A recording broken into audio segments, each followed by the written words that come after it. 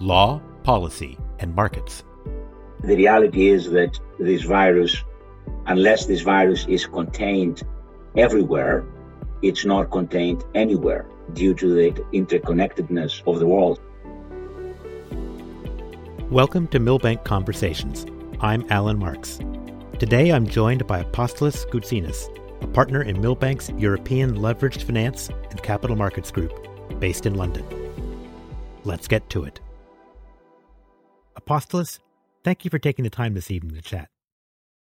Thank you. Thank you very much, Alan. I appreciate the opportunity. So I know your practice covers a wide range of international capital markets transactions, from high yield to investment grade, public and private equities, sovereign debt. Before we dig deeper, just starting at a high level, where are we now and where are we headed? Our markets for payment obligations, markets for financial liabilities, and they are the mirror really of the broader economy. So as this public health crisis has hit the global economy hard, basically affecting the ability of citizens and businesses to interact with each other, purchase goods and services, make investments, and basically consume in the broader economy. This is directly hitting the revenues of all sorts of issuers of financial markets instruments. Corporate issuers, because revenues have declined. After all, someone's expenditure is somebody else's revenue in a global interconnected economy, both within a country and across borders. And corporate issuers seeing either a direct, if they are consumer businesses, or indirect, if they are dealing with other consumer businesses, hit on their revenues, their credit rating, and their ability to raise financing and the ability to service their existing financing has been severely affected. IPOs, which is investments in new securities in the equity markets, of course, has come to a halt because it's very difficult right now to price risk. The spreads on debt securities, i.e., the price that investors demanding for investing in debt securities of either sovereigns, corporates, financial institutions, multilateral organizations, have widened. And as a result, we see financial markets right now, in effect, demanding a much greater risk premium by investors and for the allocation of capital. This means that for the lower quality of credits in the debt markets, there is literally no capital markets activity, no new issuance. In the secondary financial markets, we see muted activity and much more expensive than it used to be. And in the investment grade space, which is the markets for higher rated debt, we see a lot of issuance simply because investors are flying to quality, albeit at higher interest rates. So it's very ugly out there for those in need of capital who have suffered significant reductions of the revenue. It's pretty good out there still in a functioning market for those higher quality credits. And it's more expensive for pretty much every type of borrower out there.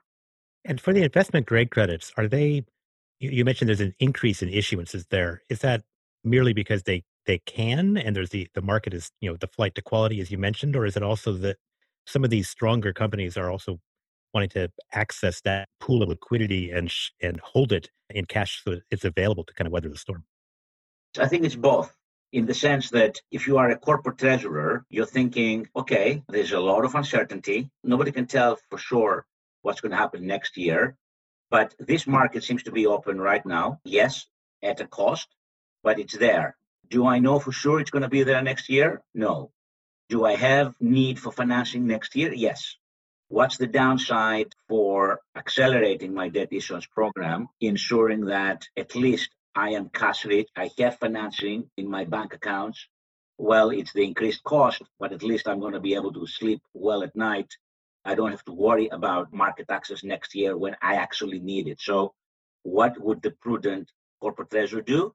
They will just access the market now, so long as the sleeping well benefit is not significantly outweighed by a huge cost. In most cases, they just decide to access the market now and weather the storm. Right. So instead of taking the money and run, they'll take the money and sit, which is maybe not such a bad idea. I want to look at resilience a little more deeply too, from a lot of what you just said. Look at the headwinds. You've got sluggish growth in the Eurozone. Before this, there was protectionist trade policy and tariff disputes from the United States, Brexit, of course. And the global economy otherwise, though, in the pre-virus world was, humming along pretty well. We had high savings rates. We had manageable debt loads, strong employment most places, so even if it wasn't growing everywhere, and well-capitalized banks, unlike, say, a decade ago. Then comes COVID-19. How resilient are most of our clients in the current economic environment? It really depends, and it's impossible to generalize. Truth be told, the financial system today, the system for trading in financial liabilities of all sorts of types, is a lot stronger than it used to be. Yes, the overall indebtedness of the economy, the average debt that the corporate sector is holding is higher than it was 10 or 15 years ago, but it is more manageable because the service cost of that debt is low. Yes, it is true that there were all sorts of macroeconomic trends that potentially could undermine economic growth, but overall, the financial system is resilient or was resilient entering into this crisis. It's very simple to distinguish between the likely winners, i.e., the firms that enter the crisis with a resilient balance sheet and are likely to exit, and those who are likely to be losers. Look at the cash position, look at their debt maturities. If debt maturities are sufficiently long, these companies will likely do well. If they have debt maturing in the next couple of years, perhaps combined with an exposure to a retail or consumer demand or a weak cash position, perhaps not so resilient. So I think overall, the balance sheets of the financial institutions are strong. Leverage in the corporate economy is high, but debt service costs are low. And then if you want to see the relative strength of different borrowers, look at their cash position, the sectors they're in with consumer exposure versus non-consumer exposure, and then the term and maturity profile of the debt. If they are doing well on one or two or more of those metrics, they're likely to be okay. Otherwise, they will probably struggle. Right. So if you look at that range of, different capital strengths or resiliencies for the clients that we have, and obviously not talking of any one client in particular, but as you and our partners in our European Leveraged Finance or Capital Markets Group, ELFCAM, as we like to call it, are advising clients, I assume we're seeing a range then of different types of advice being sought. There's some who are worried defensively about protecting their balance sheets with whatever their liquidity or solvency concerns. There are others maybe in a position of relative strength who are looking for opportunistic ways to either deploy capital or boost their returns. And I'm sure there are some seeking guidance on just how to take advantage of government relief packages. Are you looking at that across the board, and are there other categories too?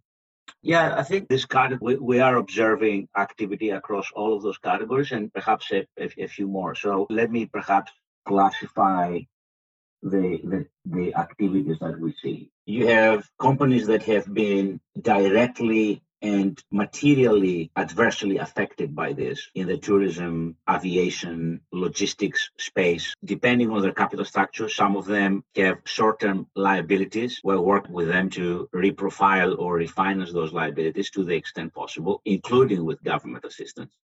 Some of them have amortization payments in the next 6 to 12 months, actually starting in the summer. They are feeling pretty confident they will not be able to amortize that debt, i.e. pay the banks. So again, we are negotiating various types of waivers and forbearance actions. Then you have companies that at least on a horizon of 6 to 12 months, they feel pretty good. Strong cash position, relatively resilient business, but they are drawing on all of our existing credit lines and revolving credit facilities and other liquidity lines, also taking advantage of government programs across a number of European nations. There were some deals, some clients that were actually in that mezzanine stage of perhaps making it, perhaps not making it financially. This crisis has clarified at least the question to be asked. It's no longer a question of whether they will need to restructure their financial balance sheet, but how they will need to restructure it and who is going to provide additional liquidity. But this crisis has simply accelerated a long overdue process. We are working for a number of acquirers of assets that the crisis has found between signing and closing a transaction. So in that awkward post-signing but pre-closing period where sensible parties now in this new environment are trying to work out how the deal perhaps may be modified a little bit, how can the financing work so that we just get through closing. There's a bit of that. We are lucky that thing in relative terms that we are working at for maybe a couple of investments that were such strong investment cases that even the coronavirus crisis has not managed to derail. Again, the M&A parties are renegotiating some aspects of the deal, but we are still confident that we will work through these issues to get a deal done. And then we have a lot of those companies in the category that we described earlier, like looking opportunistically at the markets, perhaps less opportunistically than they like the outside world to see, thinking, okay, I think I'm doing okay, but our 24 3-year investment program can benefit from some liquidity. The markets are open. We don't know what's going to happen next year. Let's just try and do financing. So there's a couple of those situations as well. So I think it's a pretty broad mix across the opportunistic and not so opportunistic categories. You mentioned next year. I want to kind of stay with that for a moment if we could, because obviously we're all very busy right now with companies either that had deals in the pipeline, as you mentioned, that are still closing or that are dealing with the challenges of a new situation. Looking at just the volume of deals overall, whether that's restructurings and workouts or M&A activities or financings or refinancings, what do you think the second half of 2020 and 2021 might look like? I think it's obviously difficult to tell. It's a crisis exclusively caused by a public health issue. I think it gets really sorted out in a meaningful way when the public health issue is addressed through, medicinal remedies and long-term vaccination.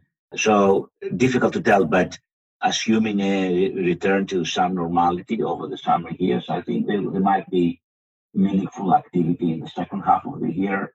I think potentially also some investments in defensive industries and sectors that are more likely to be resilient or actually potentially benefit from the dislocation. So I think I want to believe the fundamental thesis that as we go into the summer and lockdown measures are progressively lifted, then in due course there is some remedy for the public health epidemic of that is effective, and then we move to a normality. I mean, clearly we don't really know now. There's definitely a scenario that is a lot darker than this. So I think we are planning for the worst and we are hoping for the best. Yes, nicely put. I know you saw market dynamics play out up close in the Greek debt restructurings. I was say a few years ago. I guess it's been almost 10 years ago now. Yes. Traders have very fickle moods. Markets are fickle. Most of our clients are longer term investors or they're intermediaries who are dependent on market confidence. And now we're seeing, bear rallies in some public equity markets, maybe in response to the government interventions around the world. Maybe optimism of late has actually gotten ahead of some of the prudent caution that was there, even a month or two ago. Medium-term signals are still flashing red, and the IMF is now forecasting that in 2021, even when things return to some kind of a new normal, the world economy could be as much as 5% smaller. What's it take to move sentiments, whether for clients and investors or markets or consumers, from fear to hope, and also to better connect financial markets and their noise to the real signals of the real economy? We don't know what moves markets. We don't know the direction in which markets are moving. We certainly have a lot of statistical data, historical data from the way that the markets have operated in similar circumstances. One thing which is interesting, I was reading a compilation of such statistics the other day. The real economy, this is from both the Great Depression as well as from the 2008-2009 financial crisis. Unemployment keeps going up in the cycle when the stock market actually starts to rebound. In other words, the financial markets tend to pick up the trend before we see the real life implications of what's going on. In other words, financial markets are always faster to predict and or discount the future. So I think this trend has been statistically observed in previous recessions. So it basically means that when stock exchange today is doing well, it's pricing in a positive development later on, even though the actual situation in real life today may be bleak and the other way around. And of course, in an uncertain, volatile environment, the markets are absorbing all of the different pieces of information, be it medical, statistical, economic, business, and occasionally it's just a sentiment that is reflected in the front pages of the influential newspapers or something that is particularly striking out there, and the markets move.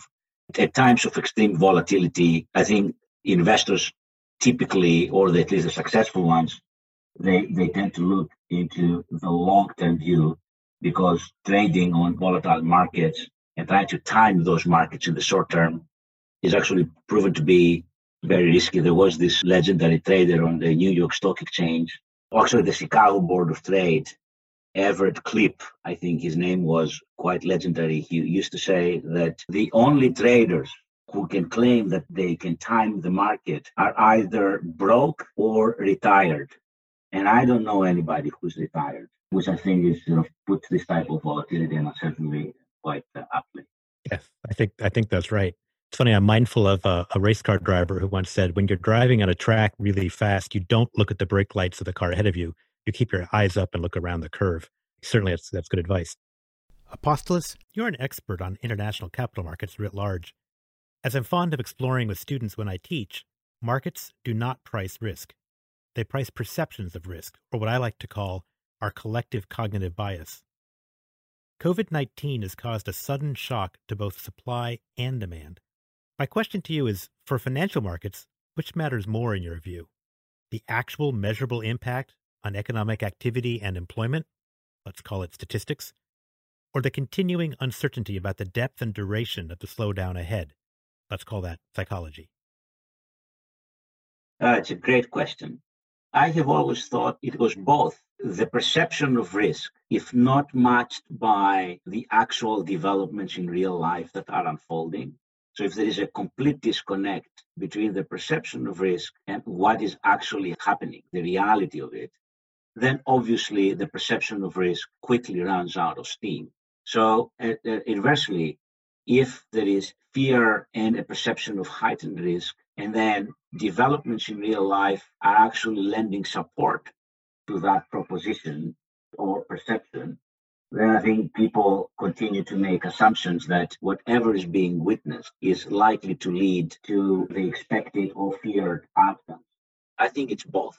If there is a disconnect between perception and reality that lasts for a long period of time, in the end, I think markets rebalance. And then somebody actually smart calls the difference and trades on the differential between the two. And then ultimately, the market comes to rest, as the Austrian economist used to say, comes to rest at an equilibrium. Let's pivot for a second from markets to governments. In the initial stages of the COVID-19 crisis, not so much in China, but I'm thinking really in Europe and in North America and in capital and financial markets, the credit markets on both sides of the Atlantic were at risk of freezing up, at least some parts of them. Central bankers injected liquidity to try to stabilize the markets. We saw that in short-term trades for bank repos for U.S. treasuries, even short-term commercial paper, asset-backed securities. Here, beyond that, we also had the U.S. Congress appropriating over $2 trillion to protect individual households and small businesses, employee payrolls, and unemployed workers. And the Fed and the Treasury have announced an additional several trillion dollars of capital infusions to support U.S. corporations and the $4 trillion U.S. Municipal bond markets for securities issued by states and local governments. So while that's going on here in Europe, what are the FCA, the Bank of England, European Central Bank, and other agencies doing both to kind of ameliorate the economic impact of the pandemic and to stabilize financial markets? the policy response across the monetary, financial, and fiscal fields has been really spectacular. Let's talk about the monetary policy response. The European Central Bank and the Bank of England are probably the two most influential European monetary authorities. As recently as a week ago, the Bank of England actually announced something that is completely unprecedented. I know that the word unprecedented is being used quite a lot recently, but this was truly spectacular. They said that rather than repurchasing financial assets from the government in the UK sovereign debt market, they will simply credit the account of the government with the central bank with monetary units, basically just printing money directly to the hands of the government, keeping the liabilities on the balance sheet of the central bank. This type of action obviously shows the magnitude of the policy driver towards stabilizing and supporting the economy. The European Central Bank similarly has really used all of its policy tools to ensure that financial institutions have ample liquidity, that there is no failure of any commercial bank or other regulated financial institution for liquidity purposes or because of perceived risk of insolvency. The discount window, i.e. the lender of last resort function of the European Central Bank, is available at more relaxed conditions. The collateral requirements have been severely relaxed. The asset repurchase program, which is the main instrument through which the European Central Bank is financing the financial system, has been expanded. Even Greek government bonds, just to make a reference to Greece, Greek government bonds are now being accepted by the ECB as collateral for financial and monetary operations. So any instrument at their disposal that makes financing easier, be it conditions for collateralization, interest rates, availability of short-term and medium-term financing, are all being employed simultaneously at huge amounts. That's the monetary sphere. We're not going to go through country by country, but in the fiscal and government areas, we see all of the major European countries announcing various programs for supporting employers, supporting consumers, supporting the health systems, taking measures that have a wide range of consequences, beneficial consequences for the broader economy, and of course at a very high fiscal cost. But I think the governments are stepping in to facilitate an orderly functioning of the economy as much as possible, or at least to avert the free fall of the economy while the crisis lasts, hoping that all of these measures initially stabilize or avert the free fall and then gradually will allow for and permit and enable the recovery. So we are seeing across the monetary, financial, and fiscal space truly unprecedented action to support economic activity and strengthen the financial system. I want to stay with that unprecedented. There's a tendency to say we've seen this movie before, and you and I over the decades have certainly seen our share of financial crises and recessions. This time, with the exogenous shock of the pandemic, it does seem different. How applicable are the lessons learned in the past to the current COVID-19 situation? Put it this way, are governments and central bankers doing a better job this time with respect to both the size and the speed of their fiscal and monetary responses? I think you're right. It's an exogenous shock, as you say. It's not due to excesses in the financial system. It's a health problem that is crippling the global economy, and then that has the potential of affecting the financial system pretty dramatically. I think we need to distinguish between the different actions, the different instruments, and their consequences, and then we can rate them and we can grade them. So monetary authorities, top marks. We cannot think of anything that they should be doing that they aren't doing. But the problem here is obviously that ultimately, if people are at home or in hospital, not working, not producing, not consuming, no amount of monetary units in circulation, whether in physical circulation or in bank accounts, is going to conceal the truth of the matter, which is the economy isn't functioning, because in the end of the day, the economy is about goods and services. monetary units, i.e., currency, as simply medium of exchange of real economic activity. So they're doing everything possible to there isn't an additional financial crisis being created on top of the real economic crisis that is called by the pandemic. But monetary authorities are not holding the key to this. They're just doing everything possible to not make things worse and allow for some stability in the economic framework so that the whole economic edifice doesn't collapse. That is worth underscoring. Because of the smart moves by the monetary authorities, we're not at the moment seeing, and are probably hopefully unlikely to see, a financial crisis layered on top of the economic contraction that's been caused. What about on the fiscal side? I think on the fiscal side, there's always more you can do. Don't forget that the people hardest hit by this aren't people like you and me who can work from home and we can provide legal services or legal advice remotely. The people worst affected by this are unfortunately frontline personnel in the services sector, the schools, on the high street, all the people who actually need to get out of their houses to deliver a good or a service. You can always do more to support these people. I mean, millions of people are going through, their weekly paychecks until the next week. And when the paychecks stop coming in, it's difficult to see how they can get through the next week, month, or quarter. So there's always more than the fiscal authorities can do. The question is, who is going to pay for that? Where are the resources coming from, and what is the overall bill for future generations? These are fundamental political issues of allocation of resources from rich to poor, and then from generation to generation, intergenerationally, as well as within the various socioeconomic classes of a society. But I don't want to stop there in terms of what governments do. In my view, and I think I simply echo what a lot smarter people have said. The real role of government in this is the health pandemic and how to have a global government response in the identification of medical solutions, the research in vaccination, the ability to source and commercialize medical solutions to the problem and then make that available globally. The reality is that this virus, unless this virus is contained everywhere, it's not contained anywhere due to the interconnectedness of the world. So how are we going to supply medical equipment and commercially available vaccines and medicines, not only in Western Europe or North America, and even there in the developed countries, we see a lot of awkwardness in terms of countries partnering together or competing against each other for fundamental solutions to this problem. But also in the emerging markets, in the developing world, the high quality governance on a global scale, I think, is more important than ever.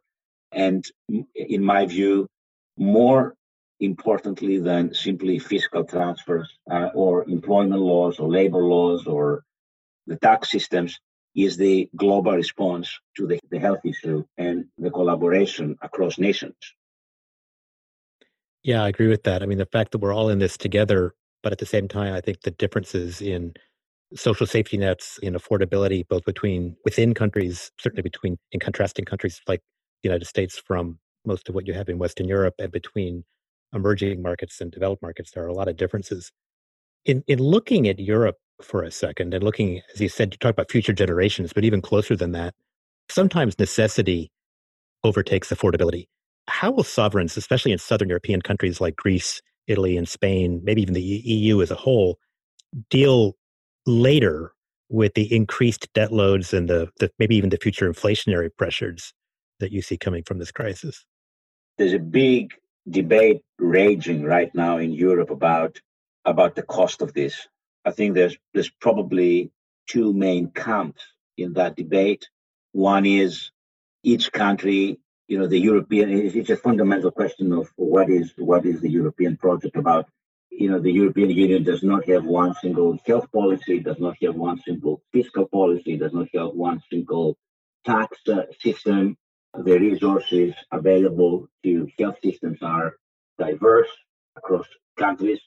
So when the health systems are diverse, the tax systems, the health policy, the economic policy in vast areas of the economy are basically national, then the response and the debt burden will also be national, albeit because the European Union is an area of solidarity between the member states. There will be special instruments, whether it's the European Stability Mechanism or the European Investment Bank or other financing sources that are subsidized by the member states pursuant to their economically proportionate ability to subsidize, i.e., each country contributes based on the GDP.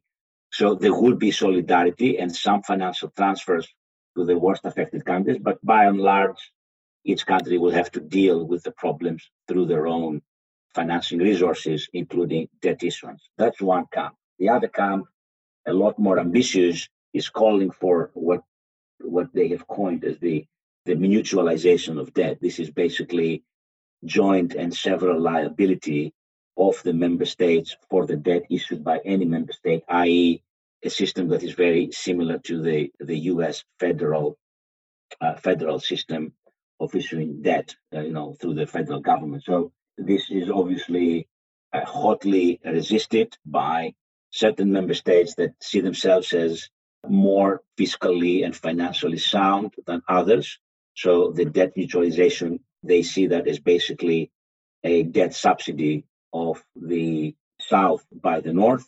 They don't seem to be prepared to go there. There's a lot of debate as to what does this mean for the European Union? What does it mean for the solidarity that is embedded in the European project? And I think most of the voices that belong in that camp, they try to point out that the harmonization or uniformity of tax laws and economic policies would be such that are necessary to support like a virtual or semi-federal debt program in Europe will take years to put together. We don't have time. We need to use the existing financial instruments available for this type of support there. And so it seems to me that following also a European Council that took place last week, this is where we're headed. We're headed towards a usage of available financial instruments, primarily through the European Stability Mechanism and the European Investment Bank, that will not have any stigma attached to it. So some of the most painful or politically unacceptable conditionality that typically attaches to such programs will be removed, and the only condition for the use of those financial facilities will be the use of proceeds from those facilities to corona-related expenditures. But there won't be any other macroeconomic reforms that will be attached as conditions to accessing those facilities, which is a big political obstacle in the southern European countries. So it seems to me that a compromise of sorts has been achieved. These measures have so far enormous firepower. There's been some talk of potentially expanding those measures, if necessary, through additional capital resources committed by the member states. So I think this is the direction of travel.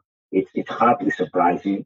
This is an urgent crisis, and the political, legal, and institutional arrangement we need to put in place for a potential debt mutualization of the financing condition of the member states. It is such a long-term project that it was never going to happen in such short order. So it seems to me that political expediency and realism are probably pointing towards one direction. I appreciate that. Apostolos, thank you very much. I know you're busy. I really appreciate you taking the time to join me this evening. Stay healthy and stay in touch. Thank you very much, Alan. I appreciate. I was grateful for the opportunity. Thank you. Thank you for joining us for another Milbank Conversation. We trust you find our expertise and insights compelling. Learn more at milbank.com.